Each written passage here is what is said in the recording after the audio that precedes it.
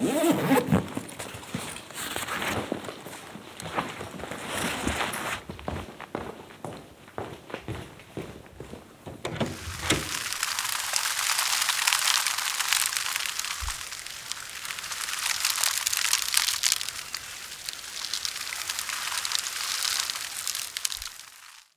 my name is Ben, and welcome to Field and Foley episode 4. My guest today is Emily E. Mio. I hope I pronounced that right. So please join us for a conversation with Emily, a skilled musician, sound designer, and composer, currently lending her talents to the team at Arcane Studios Austin. Her portfolio includes working on video games such as Transformers: Rise of the Darkspark and the upcoming open-world immersive vampire shooter Redfall, which I'm excited about. And Emily's dedication to her craft is truly remarkable because she documented her daily sound recording practices on Twitter for, I think, over 1,000 days now consecutive. So Emily, first of all, thank you for taking the time to talk to me. Thank you so much for having me. I'm very excited to be here. So let me ask you right out of the gate, what led you to start the practice of the daily recording and posting it?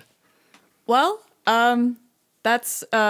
I don't know that it's like a good story because it has a little bit of a depressing start. But now that I have, over 1,000 days under my belt, now I can feel good about it. Mm-hmm. So in March 2020, at the beginning of March 2020, I was working at a casino game company. I had been working there for a few years, and I was working there as a composer and sound designer. At that point, I was applying to other jobs. I really wanted to be in AAA games. But, those jobs aren't the easiest to come by. Yeah. So I was just kind of, doing my best, working my day job, doing side projects, and keeping an eye out for any openings. And then, obviously, the pandemic hit, and you see... every specialized in casino games that were physical, right? Mm-hmm. Yeah. So not like the apps or the online stuff. There was a little bit of that, but most of our work was meant for physical machines. And so when the casinos started closing down, the company panicked, understandably so. And long story short, I was laid off. And when it happened... it was a kind of a scary time, not just with the layoff, but with the pandemic. I was stuck at home and, I didn't have access to my usual, in-person networking opportunities that I would usually have. And also I have ADHD, which leads to, forgetfulness and, lack of executive function. And so I was just like, oh my gosh, without the structure of a job, what am I going to do? Okay. Because, hunting for new jobs and updating demo reels, like that's a lot of work. And I was really worried that without the structure of a regular work day, that I just wouldn't get anything done. And so on April 1st, I did my very first daily recording. And I started doing that because, for several reasons. But at the time, the biggest reason was if I can just commit to doing this one thing every day, then I will have been productive because that will be one new sound that is now in my library. And another reason that I had kind of had the idea to do this in the back of my head for a while because I really wanted to, as a sound designer, I wanted to rely more on my own recordings. And I was just having trouble scheduling in time to even make them. I had an idea for a while, I'll pick one day a month to be my recording day, and I'll just take that whole day and just record a bunch of stuff and put that in a library and it'll be great. And committing a whole day is actually really hard. With at least with my schedule, or even committing several hours, a 4-hour block to do something like that. That's actually really hard. That's actually really hard for me. It is a lot easier for me to commit to a more consistent little thing than it is for me to commit to a less consistent but very big, very inconvenient thing. Oh, I can definitely relate to that. I always have the fear of like taking big chunks, like you said, like 4 hour chunks out of a day, and even if it's once a week, you have this big responsibility. You have to make your plans accordingly, and the little things is also what helped me with different things like sport or learning a new instrument. Just doing 5 minutes every day, and then you see progress. So I can totally relate to that. So that probably answers then why you recorded your first sound. Was it your first recording, or did you do sound recording before you started with that? So it's actually kind of funny. I kind of had like a false daily recording start, although I don't remember if I was posting it to Twitter. Maybe I was. So before I got laid off, well, it was a furlough first, and then I got laid off, but we don't have to get into that. Before that happened, everybody at the company I worked at, Every, was told to start working from home. There was a day where we went into the office and everyone was like, all right, pack up your computers, go home with them. We're going to figure out this work from home thing until this whole pandemic thing blows over. So that was a big... that was a very big, very inconvenient thing to happen because, you know, I have my home studio, right? And I had a whole separate studio at Every, and suddenly I had to like figure out how to have 2 studios in my house. Oh, yeah. I think what I ended up doing is I broke down my personal studio and I set it up in the living room, and then I put my Every studio stuff in my office. And when I was working from home, I was like, oh, well, you know, a cool thing that I could do, seeing as I'm here and not in like a relatively noisier office building, is I could record a thing every day and just like kind of incorporate that into part of my work day.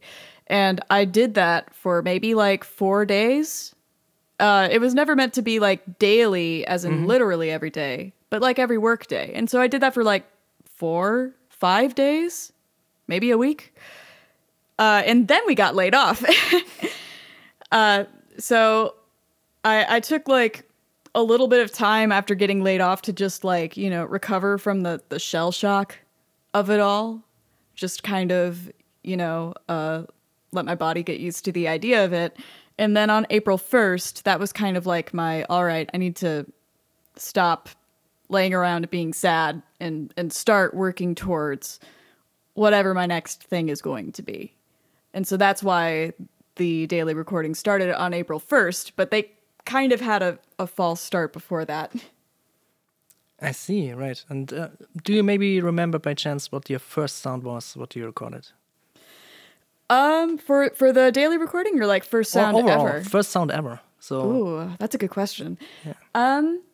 Let's see. So the first time I did sound design was in my senior year of college. I was a music major. My major was classical composition, which is obviously a very distinct, different field Yeah. than sound design.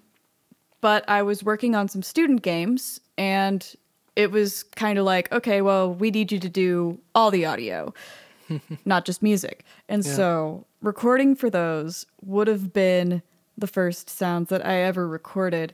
And I'm not sure that I remember the first thing I recorded for the purposes of sound design, but I had a little USB mic that I used for recording like very DIY little music covers. And so I used that. It was just like a USB AT2020. And I remember like the kinds of things I recorded, but I can't remember like what was actually first. I recorded like spaghetti, like squishing spaghetti. Nice. I had like one student project where they told me that they wanted the sound that that a cat makes when you drop it and it lands on all fours. So Very specific. very specific. So I like drove over to my parents' house because I was at UT and I grew up in Austin, so they were very close by. And I like recorded myself dropping the family cat from a safe distance. Yeah, of course. I mean, they land on their feet, right? Yeah. And did it sound good? Or was it like one of those moments where you record something and you're disappointed a bit because it's just not what you expect to hear when you don't have the image to it? Well, I think it sounded on its own, it sounded fine. But also, like, when I was just starting, recording and designing sounds, so much of getting good at that stuff is developing your critical ear and developing your own taste. And so I feel like I'm not very qualified to answer that question of whether it was a good recording or not, because I know for a fact that I did not have a good critical ear back then. I did not have taste because I was still learning. That I think that's a normal condition for me to have been in. But yeah, like I don't think any of the sounds I was making back then were any good. I mean, there's always a start, and also there's always, I think, there's always some kind of maybe emotional attachment to a project if you do it yourself. And I think even if you think back and think, oh, maybe that wasn't good, maybe it wasn't that bad. I think we tend to think about our first sounds as very horrible. It's the same for me, and I recently used the sound from like my starting days in a project and was like, oh man, that's perfect. Where did I get that from? And I That's just awesome. found out, it was like a really shitty recording, or like not that shitty, but it was just like the right noise for that kind of thing. So I think there's maybe it's just my opinion, but I think there's nothing really like a wrong sound or like a too shitty sound, because even if it's a lot of noise, at some point you're gonna need something that's very lo-fi or that sounds broken. You can always, I think, do something with it. But that's interesting that you mentioned you studied more the classical music, because that's essentially, or at least in my experience, the opposite. You don't want any noise. You want clear orchestral recordings. And Oh, yeah. it's like, I wouldn't say the opposite, but it's like very different worlds. So how did you come from the composition then to the sound design? Was it this first project where you were involved in the recording, or was it like always the plan? It was definitely not always the plan. So, well, my plan was always to be in game audio. Okay. And when I was younger, I had some very specific and incorrect ideas about what that path actually looks like. You see, I was one of those teenagers that was exposed to a lot of JRPGs, a lot of Nobuo Uematsu, Final Fantasy stuff, and I was really into like, the big moving orchestral arrangements of like Eris's theme, things like that.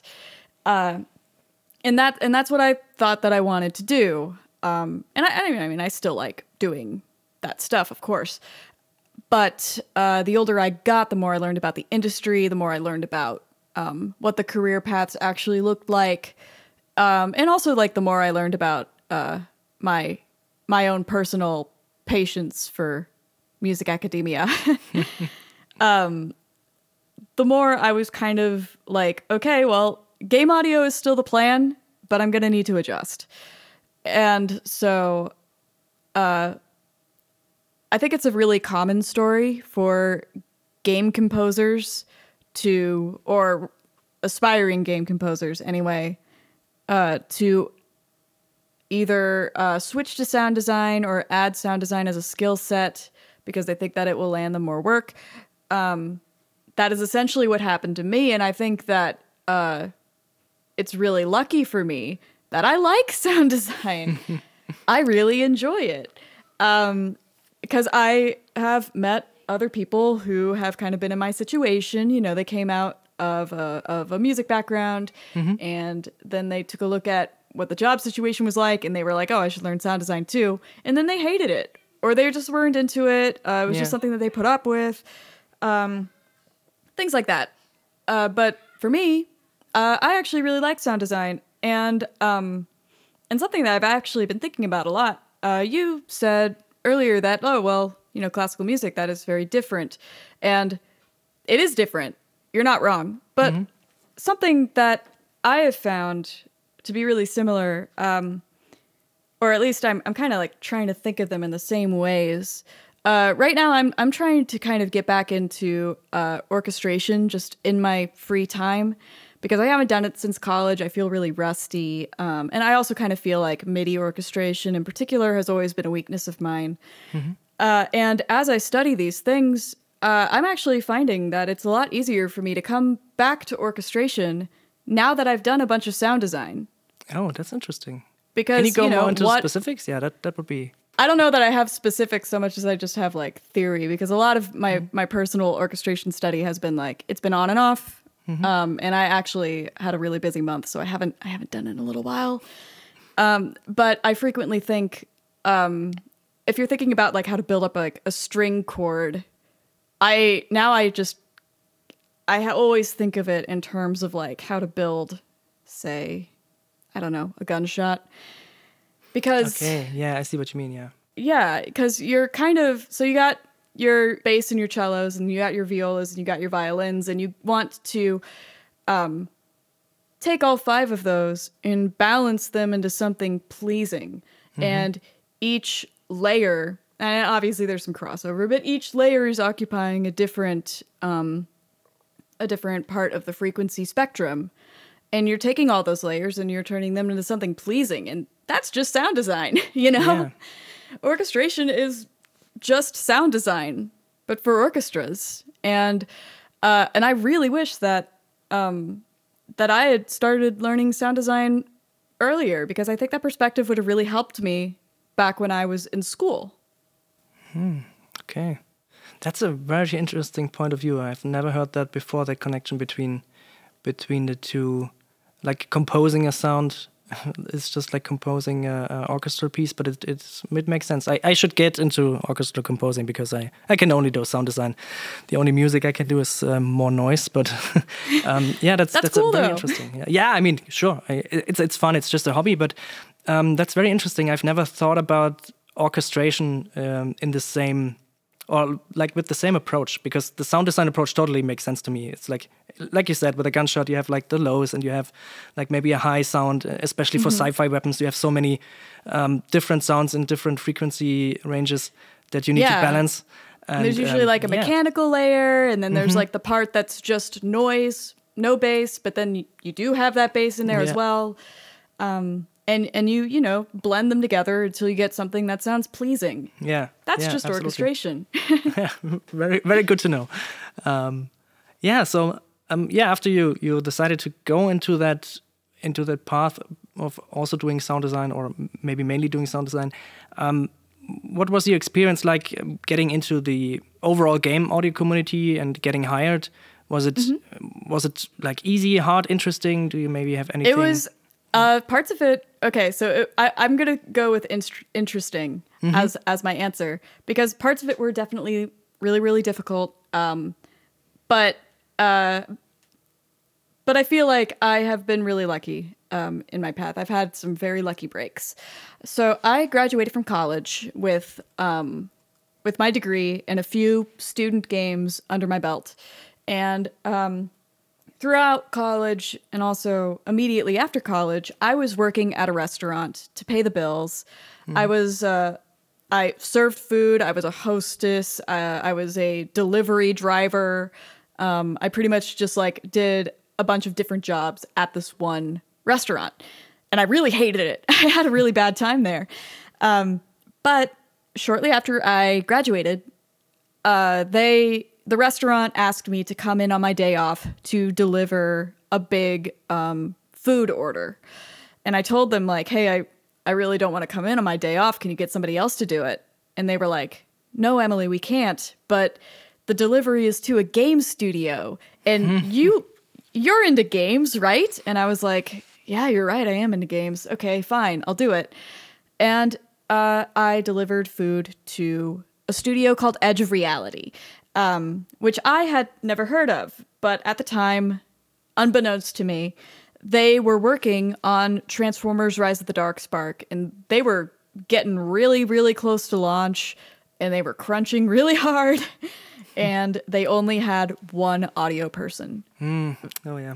Yeah, like, and they weren't even only working on the Transformers game. They were also working on their original IP, Loadout. So they had one audio person for 2 games. Yeah, that's harsh.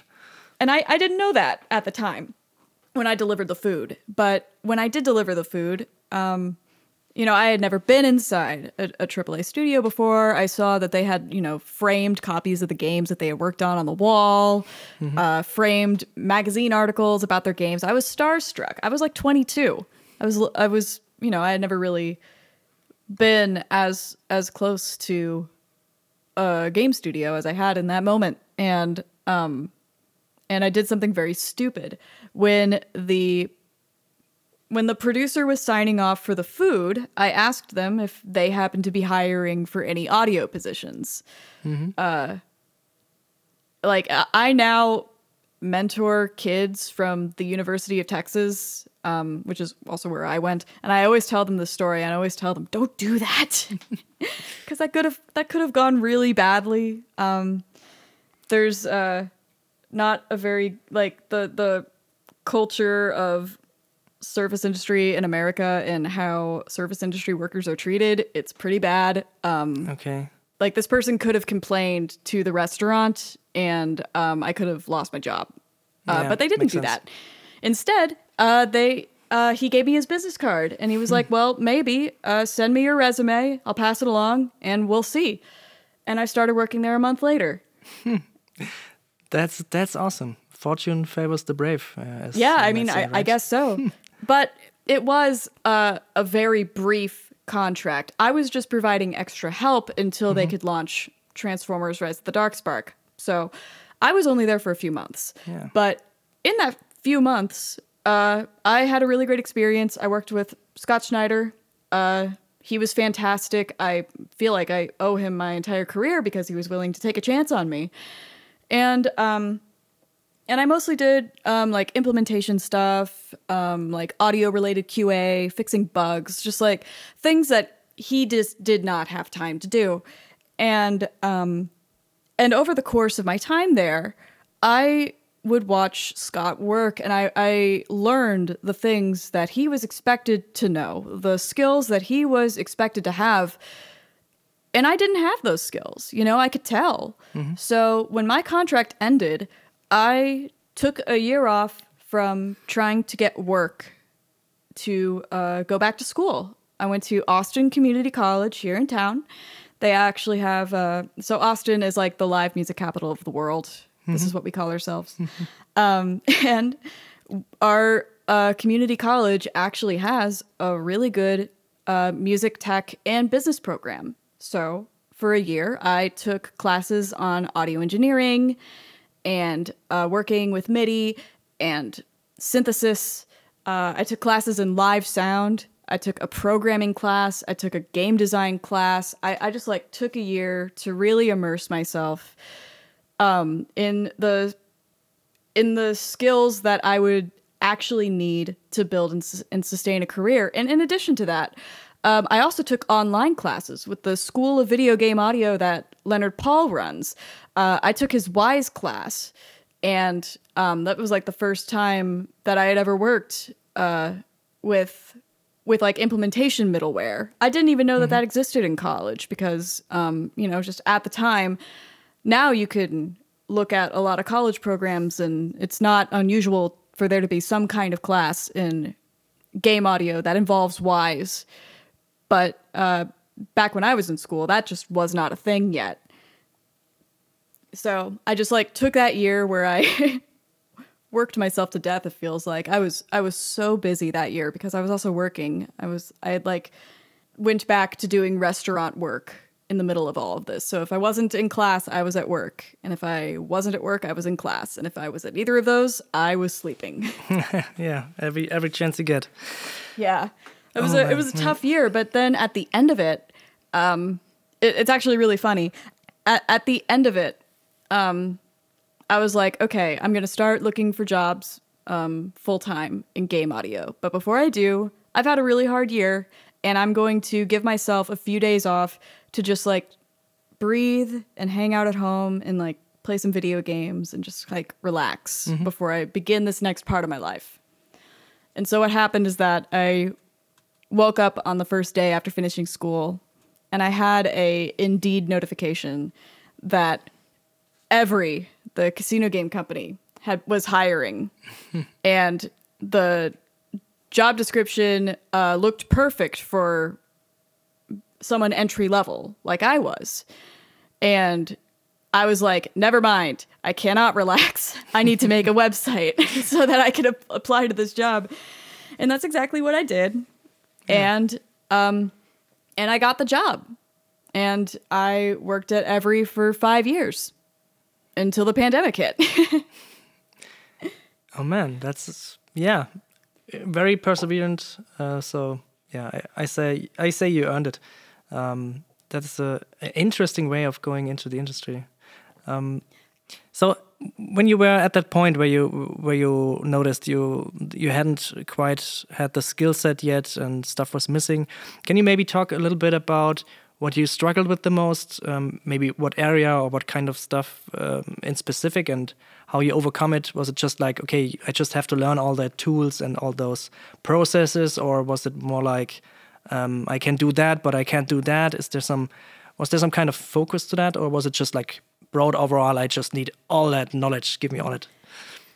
That's a really good question. So when I started going into the implementation, like actually studying how it worked, that came pretty easily to me because a lot of it was just like following instruction. And up to that point, even though I said that my time in school didn't really teach me much in terms of like game audio implementation, I did study interactive music in school.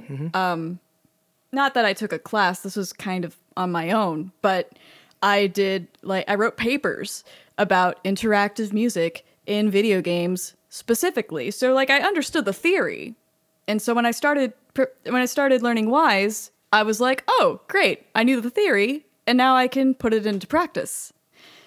And I found that part to be very easy. I would actually say that the thing that was the hardest for me was,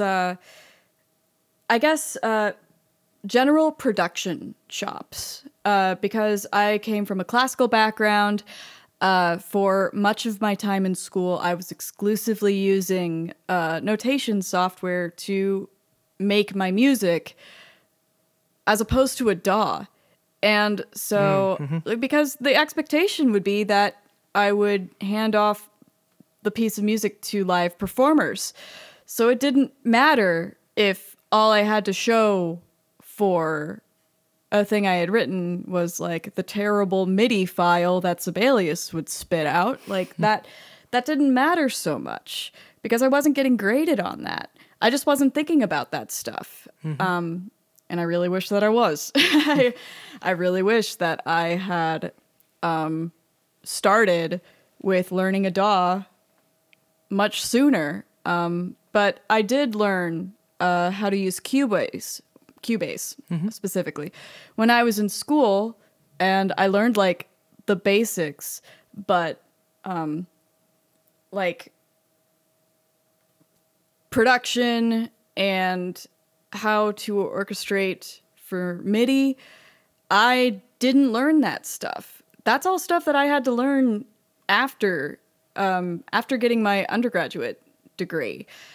And now I have like really complicated feelings about my time in school because on the one hand, I kind of feel like I learned a lot of stuff that I am absolutely not using in my job now. But at the same time, I always think like, oh, but if I hadn't been working at exactly the right Italian restaurant job, then I wouldn't have ever gotten my first gig at Edge of Reality. So if I had changed some aspect of my schooling, what if that had affected the job I had, or what if that meant that I just didn't work because I was very lucky in that working was an optional thing for me, not a required thing for me. I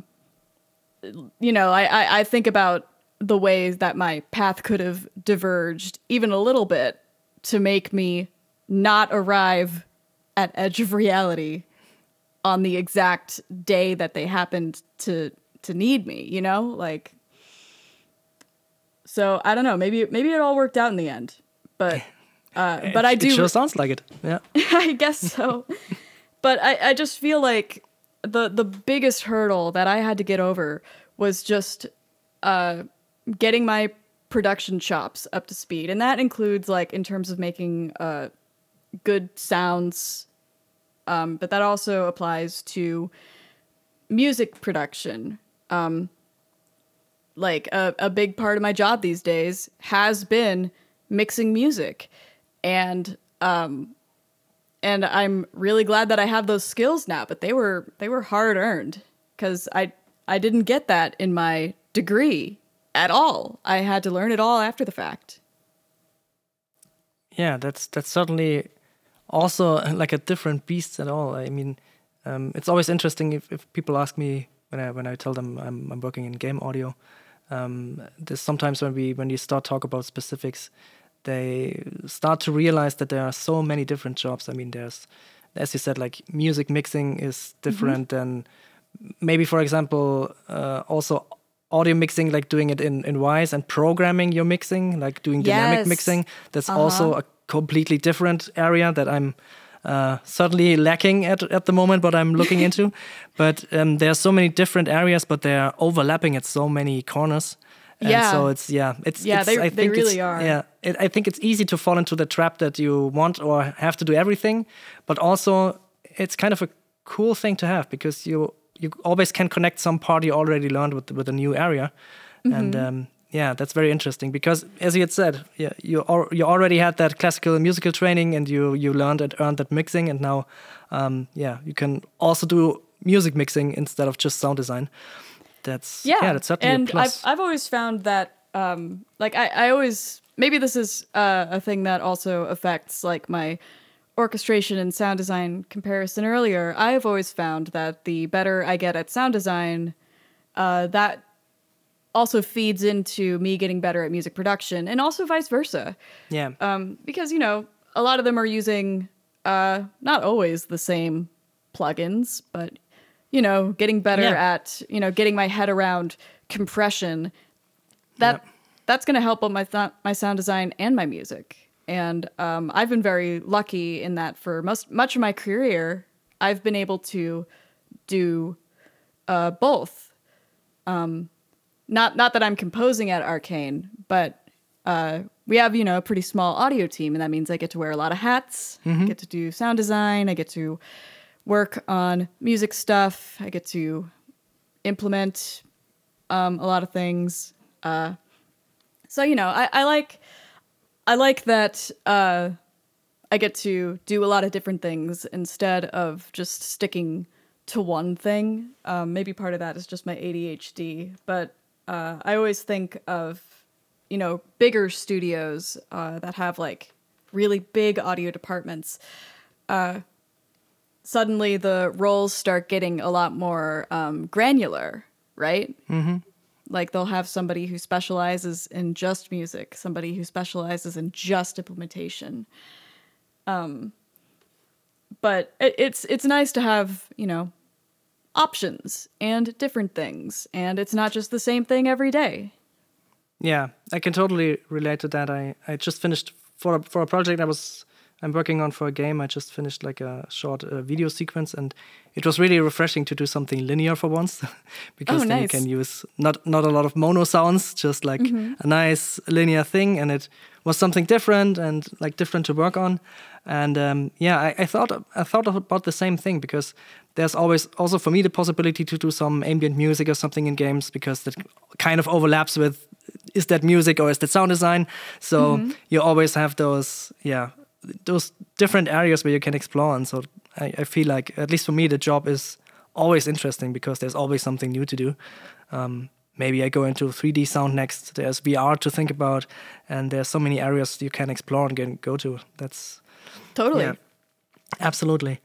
Coming a bit back to the topic of recording sounds for usage in sound design or for usage in whatever. Can you tell me a little bit about your process? Do you find like interesting sounds and then just build the library and use it, or do you have like an approach where you go at it with a certain goal and you want to have this sound and record stuff for it and use that? Sure. That's a really good question. I'd say that, so because I record every day, I don't often, I mean, there are exceptions, of course, but because I record every day, sometimes I do not have a goal and it's 11 p.m. and I grab something off my desk and I'm like, if I hit this with a mallet, that makes a sound, right? That counts. I'm thinking about the cat now. Yeah. Yeah. The cat toy. The cat toy, yes. Other times I'm like, okay, so for this week, I bought a new microphone, or I'm trying a new microphone setup, and I'm just going to do like test recordings. These recordings might not even end up in my library, but I'm going to do some recording. I'm going to listen back, or maybe I'm going to do a comparison between two microphones, something like that. Or I'm in like a field recording community that I believe you are in too now, where they do like themed crowdsourced libraries. So sometimes I'll be like, okay, so for this week, I'm going to do recordings for that specifically, and that will have a certain theme, like magic or sci-fi or horror, something along those lines. Sometimes it will be like, sometimes I'll have like a specific object or set of objects that I want to focus on for like a given week or a given set of days. It just kind of depends. But the nice thing about being in like a constant state of recording is that it really takes a lot of the pressure off, you know? Not every recording is going to be a winner, and they don't have to be. And so that means that I can just, there are days when I'm just trying stuff. There are days where I'm just like putting a contact mic on my oven and seeing if there's anything good in there. It's a good and idea. Sometimes there is and sometimes there isn't. But at least I will have tried. And even a bad recording, at least I will have learned something. That's a good idea. I just noted down that I have to put the contact mic on my oven because I haven't thought about that yet. So thanks for the inspiration. Happy to help. And actually... contact mic on everything. It's I've had mixed results with the contact mic, but actually I've had really good results with the contact mic on the oven. It sounds like a cool factory ambience. Oh, looking Although forward to that. it might depend on the contact mic. I have a and the oven. geophone. And the oven too. Yes, that's true. Maybe on that topic, because as you said, not every sound is a winner, and I certainly know that feeling. But there's something. Sometimes there's also like the surprises where you set out to do something and you think maybe it will take me half a day or a couple of days to find the right sound, and then you just get it right away. Can you think of any sound that was way easier to capture or make than you thought at first? Or maybe also the opposite, something that you thought maybe, that's a 5-minute job, and then 1 week later you're like, I don't know how to do that. Everything sounds terrible. That's a good question. I don't know if this is like a perfect match for what you asked, but so before I lived in the house that I live in now, I lived out in the Texas hill country, a very like woodsy area, and there was a creek in the backyard. And I invited actually a fellow field recordist and game audio developer, Danny Oberly. She is, last I checked, she was over at BioWare. And so I invited her over. She brought some mics, and we were doing Well, we recorded a lot of things. We recorded footsteps and birds, and it was a lot of fun. But I remember like the best sound that we got that I really just did not expect to find is we found this like sort of silt mud deposit near the creek where we got some like absolutely grotesque muddy footsteps. They were so like squishy and gross sounding, and I did not expect to find them there. I was expecting like some very like run of the mill recordings. I mean, decent recordings, but everything else we got was like expected. But then I was just like, oh my gosh, this a treasure. This disgusting sound has been in my backyard this whole time. I didn't know this. Yeah, that's a really nice story. Yeah, I have those things too, where I sometimes go out with just doing some wood recordings, and then you find that one perfect like river or creek or something, and that's always interesting to have those surprises. Yeah, another story that's like kind of similar was I was traveling with my family. Like I was with my parents. I don't remember what this trip was. I guess maybe we were visiting other family. That's the only thing I could think of. But I was traveling with them, and I had my Zoom with me because I was, at the time, this was still daily recording. And I found like a really, really squeaky, like a sink handle in one of the airport bathrooms. And it was like a bathroom that nobody else was using, and it was like off to the side. And I was like, okay, I really need to record this right now. I had left my luggage with my family, so I like went back to my family. I got my Zoom, and I was like, I got to record this thing real quick. And they were like, do you? Yes. Right now? And I was like, yes. There was a really good squeak. It was really, really good. Yeah, I know that kind of conversations. It's always fun. The looks you get. It's that one specific squeak I've been looking for. Yeah, but no. If anybody else had been like in the area, I wouldn't have tried to do it. But sure, it was perfect. Nobody else, so I was like, I got to take my chance. Absolutely, got to go for it now. No other noises, no people around. That's perfect. Yeah. Yeah. Yeah. Maybe also connecting on that. Do you have something that you always wanted to record but didn't have the chance yet? Maybe a place or maybe something that you didn't find yet? Oh, okay. Let's see. So I can't think of something presently, but I do have a good one in that vein. Because in the end, I did get the sound. And this was recent. That it was a recent moment that I was able to get this sound. But before that, I was like, oh, I should have gone for it then, but I didn't.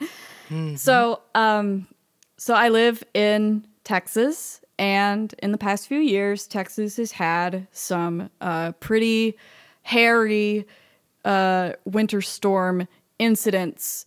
It's not so much that it's like, oh, we get so much snow compared to, say, a city like Chicago or New York, somewhere in the north that is used to snow. When it snows in Texas, even if it snows only a little bit, it kind of shuts everything down because we're not used to it. We don't really have the infrastructure to deal with it. And we had a particularly nasty winter storm in February 2021 where people lost power for like a week. Eventually, we all lost running water. And the roads were so built up with ice that nobody could go anywhere. I knew people that were like stuck in their houses with no power and like barely any food. Like a lot of people died, actually. It was really, it was actually a very bad thing that happened. We were okay. We actually never lost power, although we did lose water, and we also couldn't leave. But there was ice everywhere, and kind of towards the beginning of the week when I was, we didn't really understand the scale of the damage yet. As the week went on, it got harder and harder to maintain an enthusiasm about recording good sounds. But of course, at the time, I was like towards the beginning of the week, I was like, oh my God, look at all the snow and ice everywhere. We don't usually have this. I need to record a bunch of snow and ice stuff. Yeah. And I did. I did record quite a bit of snow and ice stuff. However, one of my neighbors had a crepe myrtle tree, which is like a sort of like a thin tree, and it was coated in ice. And as it was swaying in the wind, it would give off this like really dry crackle that had like a really nice character to it. And I was recording a lot of things that week, but I remember like seeing that crepe myrtle and hearing it and being like, oh, that's really nice. I should take some time to record it. And then as the week went on and, we started losing water and I was like filling the bathtub up with snow and and we were like figuring out like how to use as little power as possible. And as it went on, I was too sad to. I mean, I was able to record like little things here and there because I was still doing like I had to do my daily recordings. Sure. Yeah. But yeah, I just never got around to recording that crepe myrtle, and I was just like, oh well, maybe the next time there is a big winter infrastructure disaster, maybe I will record the crepe myrtle then. And then this year, it wasn't as bad as the 2021 winter storm, but yeah, in the like mid-February, we had another pretty bad one where we did actually lose power. We didn't lose water this time, at least. But as soon as I saw that frozen crepe myrtle, I was like, now's my chance. Now. Yeah, take it. Yeah, like I don't know when the next one of these is coming. So I got to go for it now. And I did. And not only did I get a really nice recording of the crepe myrtle, I happened to also catch a really big branch falling off of my neighbor's tree across the street with like a really big thump and Nice. and the ice kind of like shaking off of it. It was very very serendipitous recording. And also it was the first time I had seen a branch come down because of ice. And then a big characteristic of this last winter storm was that we had a ton of tree damage around town because the ice froze in such a way that it weighed down the branches, and a lot of them broke off. And that's actually another missed recording opportunity because I remember I was talking to my mom about this afterwards, and she said that one morning she got up at like 4 a.m. and she couldn't go back to sleep because every few seconds she would hear another branch come down. Oh, wow. And I was like, that's concerning. And also, I wish I was there to record it. Yeah, that's always the problem. Yeah, maybe we can give that to new people starting out as a advice of sorts. If you hear something interesting, just record it right now because you might not get the chance again. Yeah, and actually, like as now that I'm recording every day, that the nice thing is that because I have to record every day, now I tend to do that, because if I'm encountering a good sound, I'm like, all right, now's the time. I got to record today. So let's get this now. That's a really good way of utilizing that. Yeah, maybe besides of that, do you have any other tips for people starting just out you'd like to share? Maybe something you found made your life easier or made your job easier, or something you think maybe people don't think about it at the beginning? Yeah, I mean, oh gosh, I could think of so many things. But I would say that like a really important thing is trying to find the balance between improving yourself as an artist, as a sound designer, as a musician, whatever particular sphere that you're focusing on. You need to find the right balance between improving your skills and doing the networking part and developing the soft skills and meeting people. I think that it can be easy for someone to fall too hard into one or the other.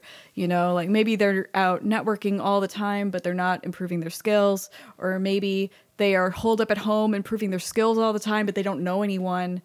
I think it's really important. Both are equally important, and you got to do both.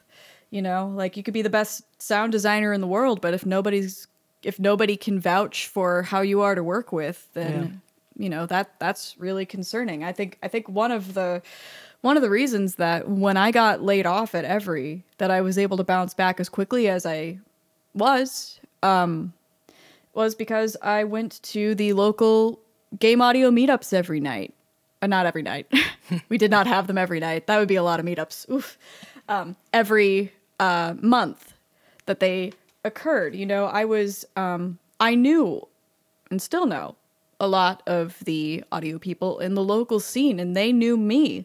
So when I got laid off, I had people reaching out, and I was able to work some brief contracts before I settled at my current gig at Arcane, which I also got because my friend Ben Crossbones hired me on because he knew me from the local meetups.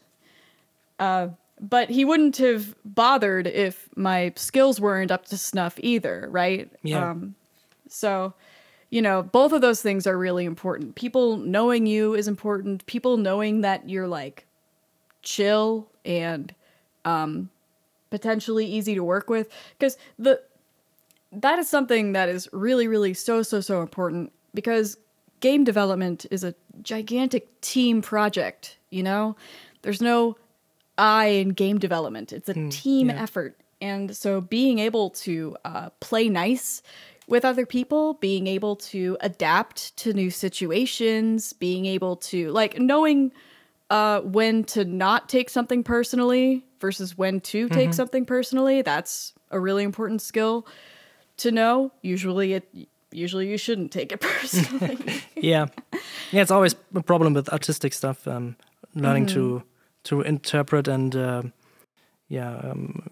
just deal with critic, because exactly.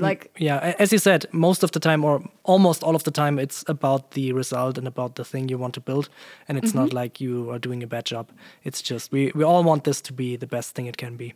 Exactly. Yeah. And a thing that really helped me early on was just understanding that iteration is absolutely normal. It is really unusual for anybody, regardless of skill level, to get it perfectly right on the first try. Absolutely, yeah. In fact, my first step when I'm designing a new sound for the game, I want to get whatever first draft, whatever rough draft I have.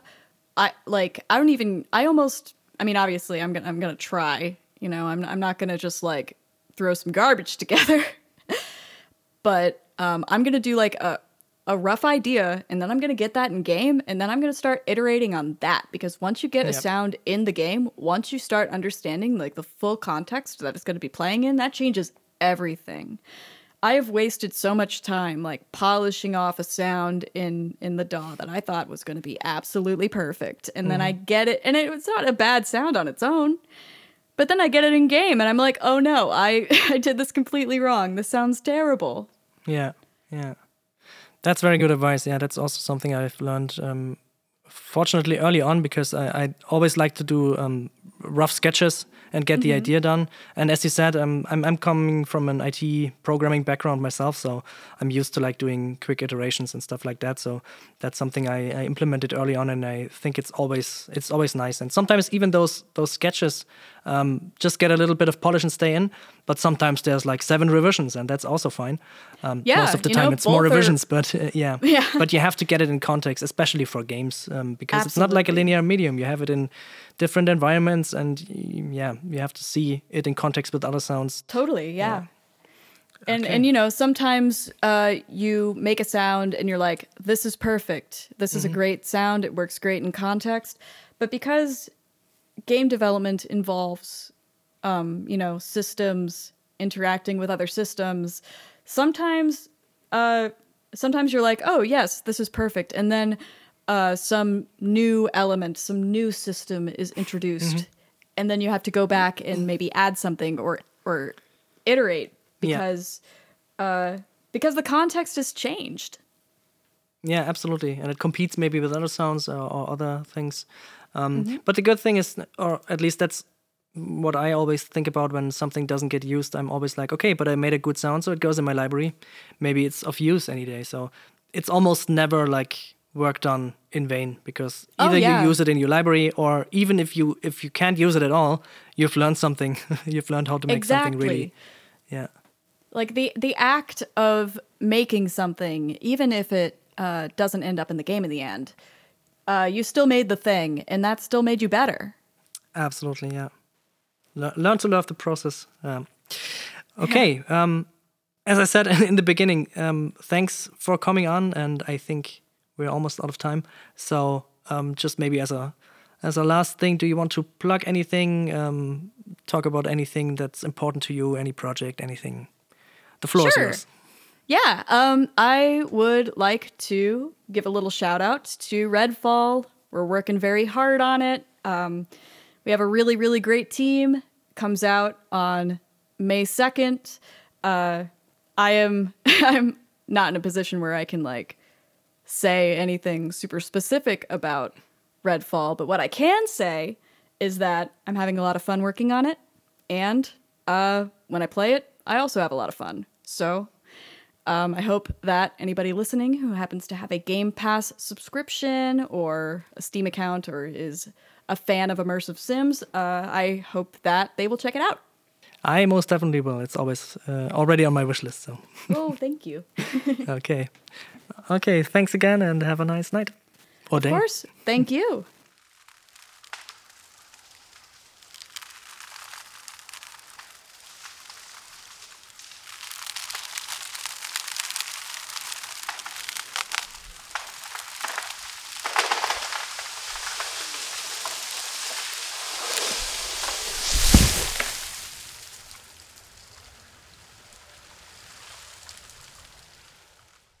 Looking for more audio-related podcasts to listen to? We're part of the Audio Podcast Alliance, featuring a hand-picked selection of the very best podcasts about sound. Be sure to hear the latest episodes from our friends in the community at audiopodcast.org. And if you've enjoyed this episode, please consider supporting on patreon.com/fieldandfoley or ko-fi.com/fieldandfoley, where you gain early access to episodes in lossless format and can submit questions for our guests. Thank you for listening.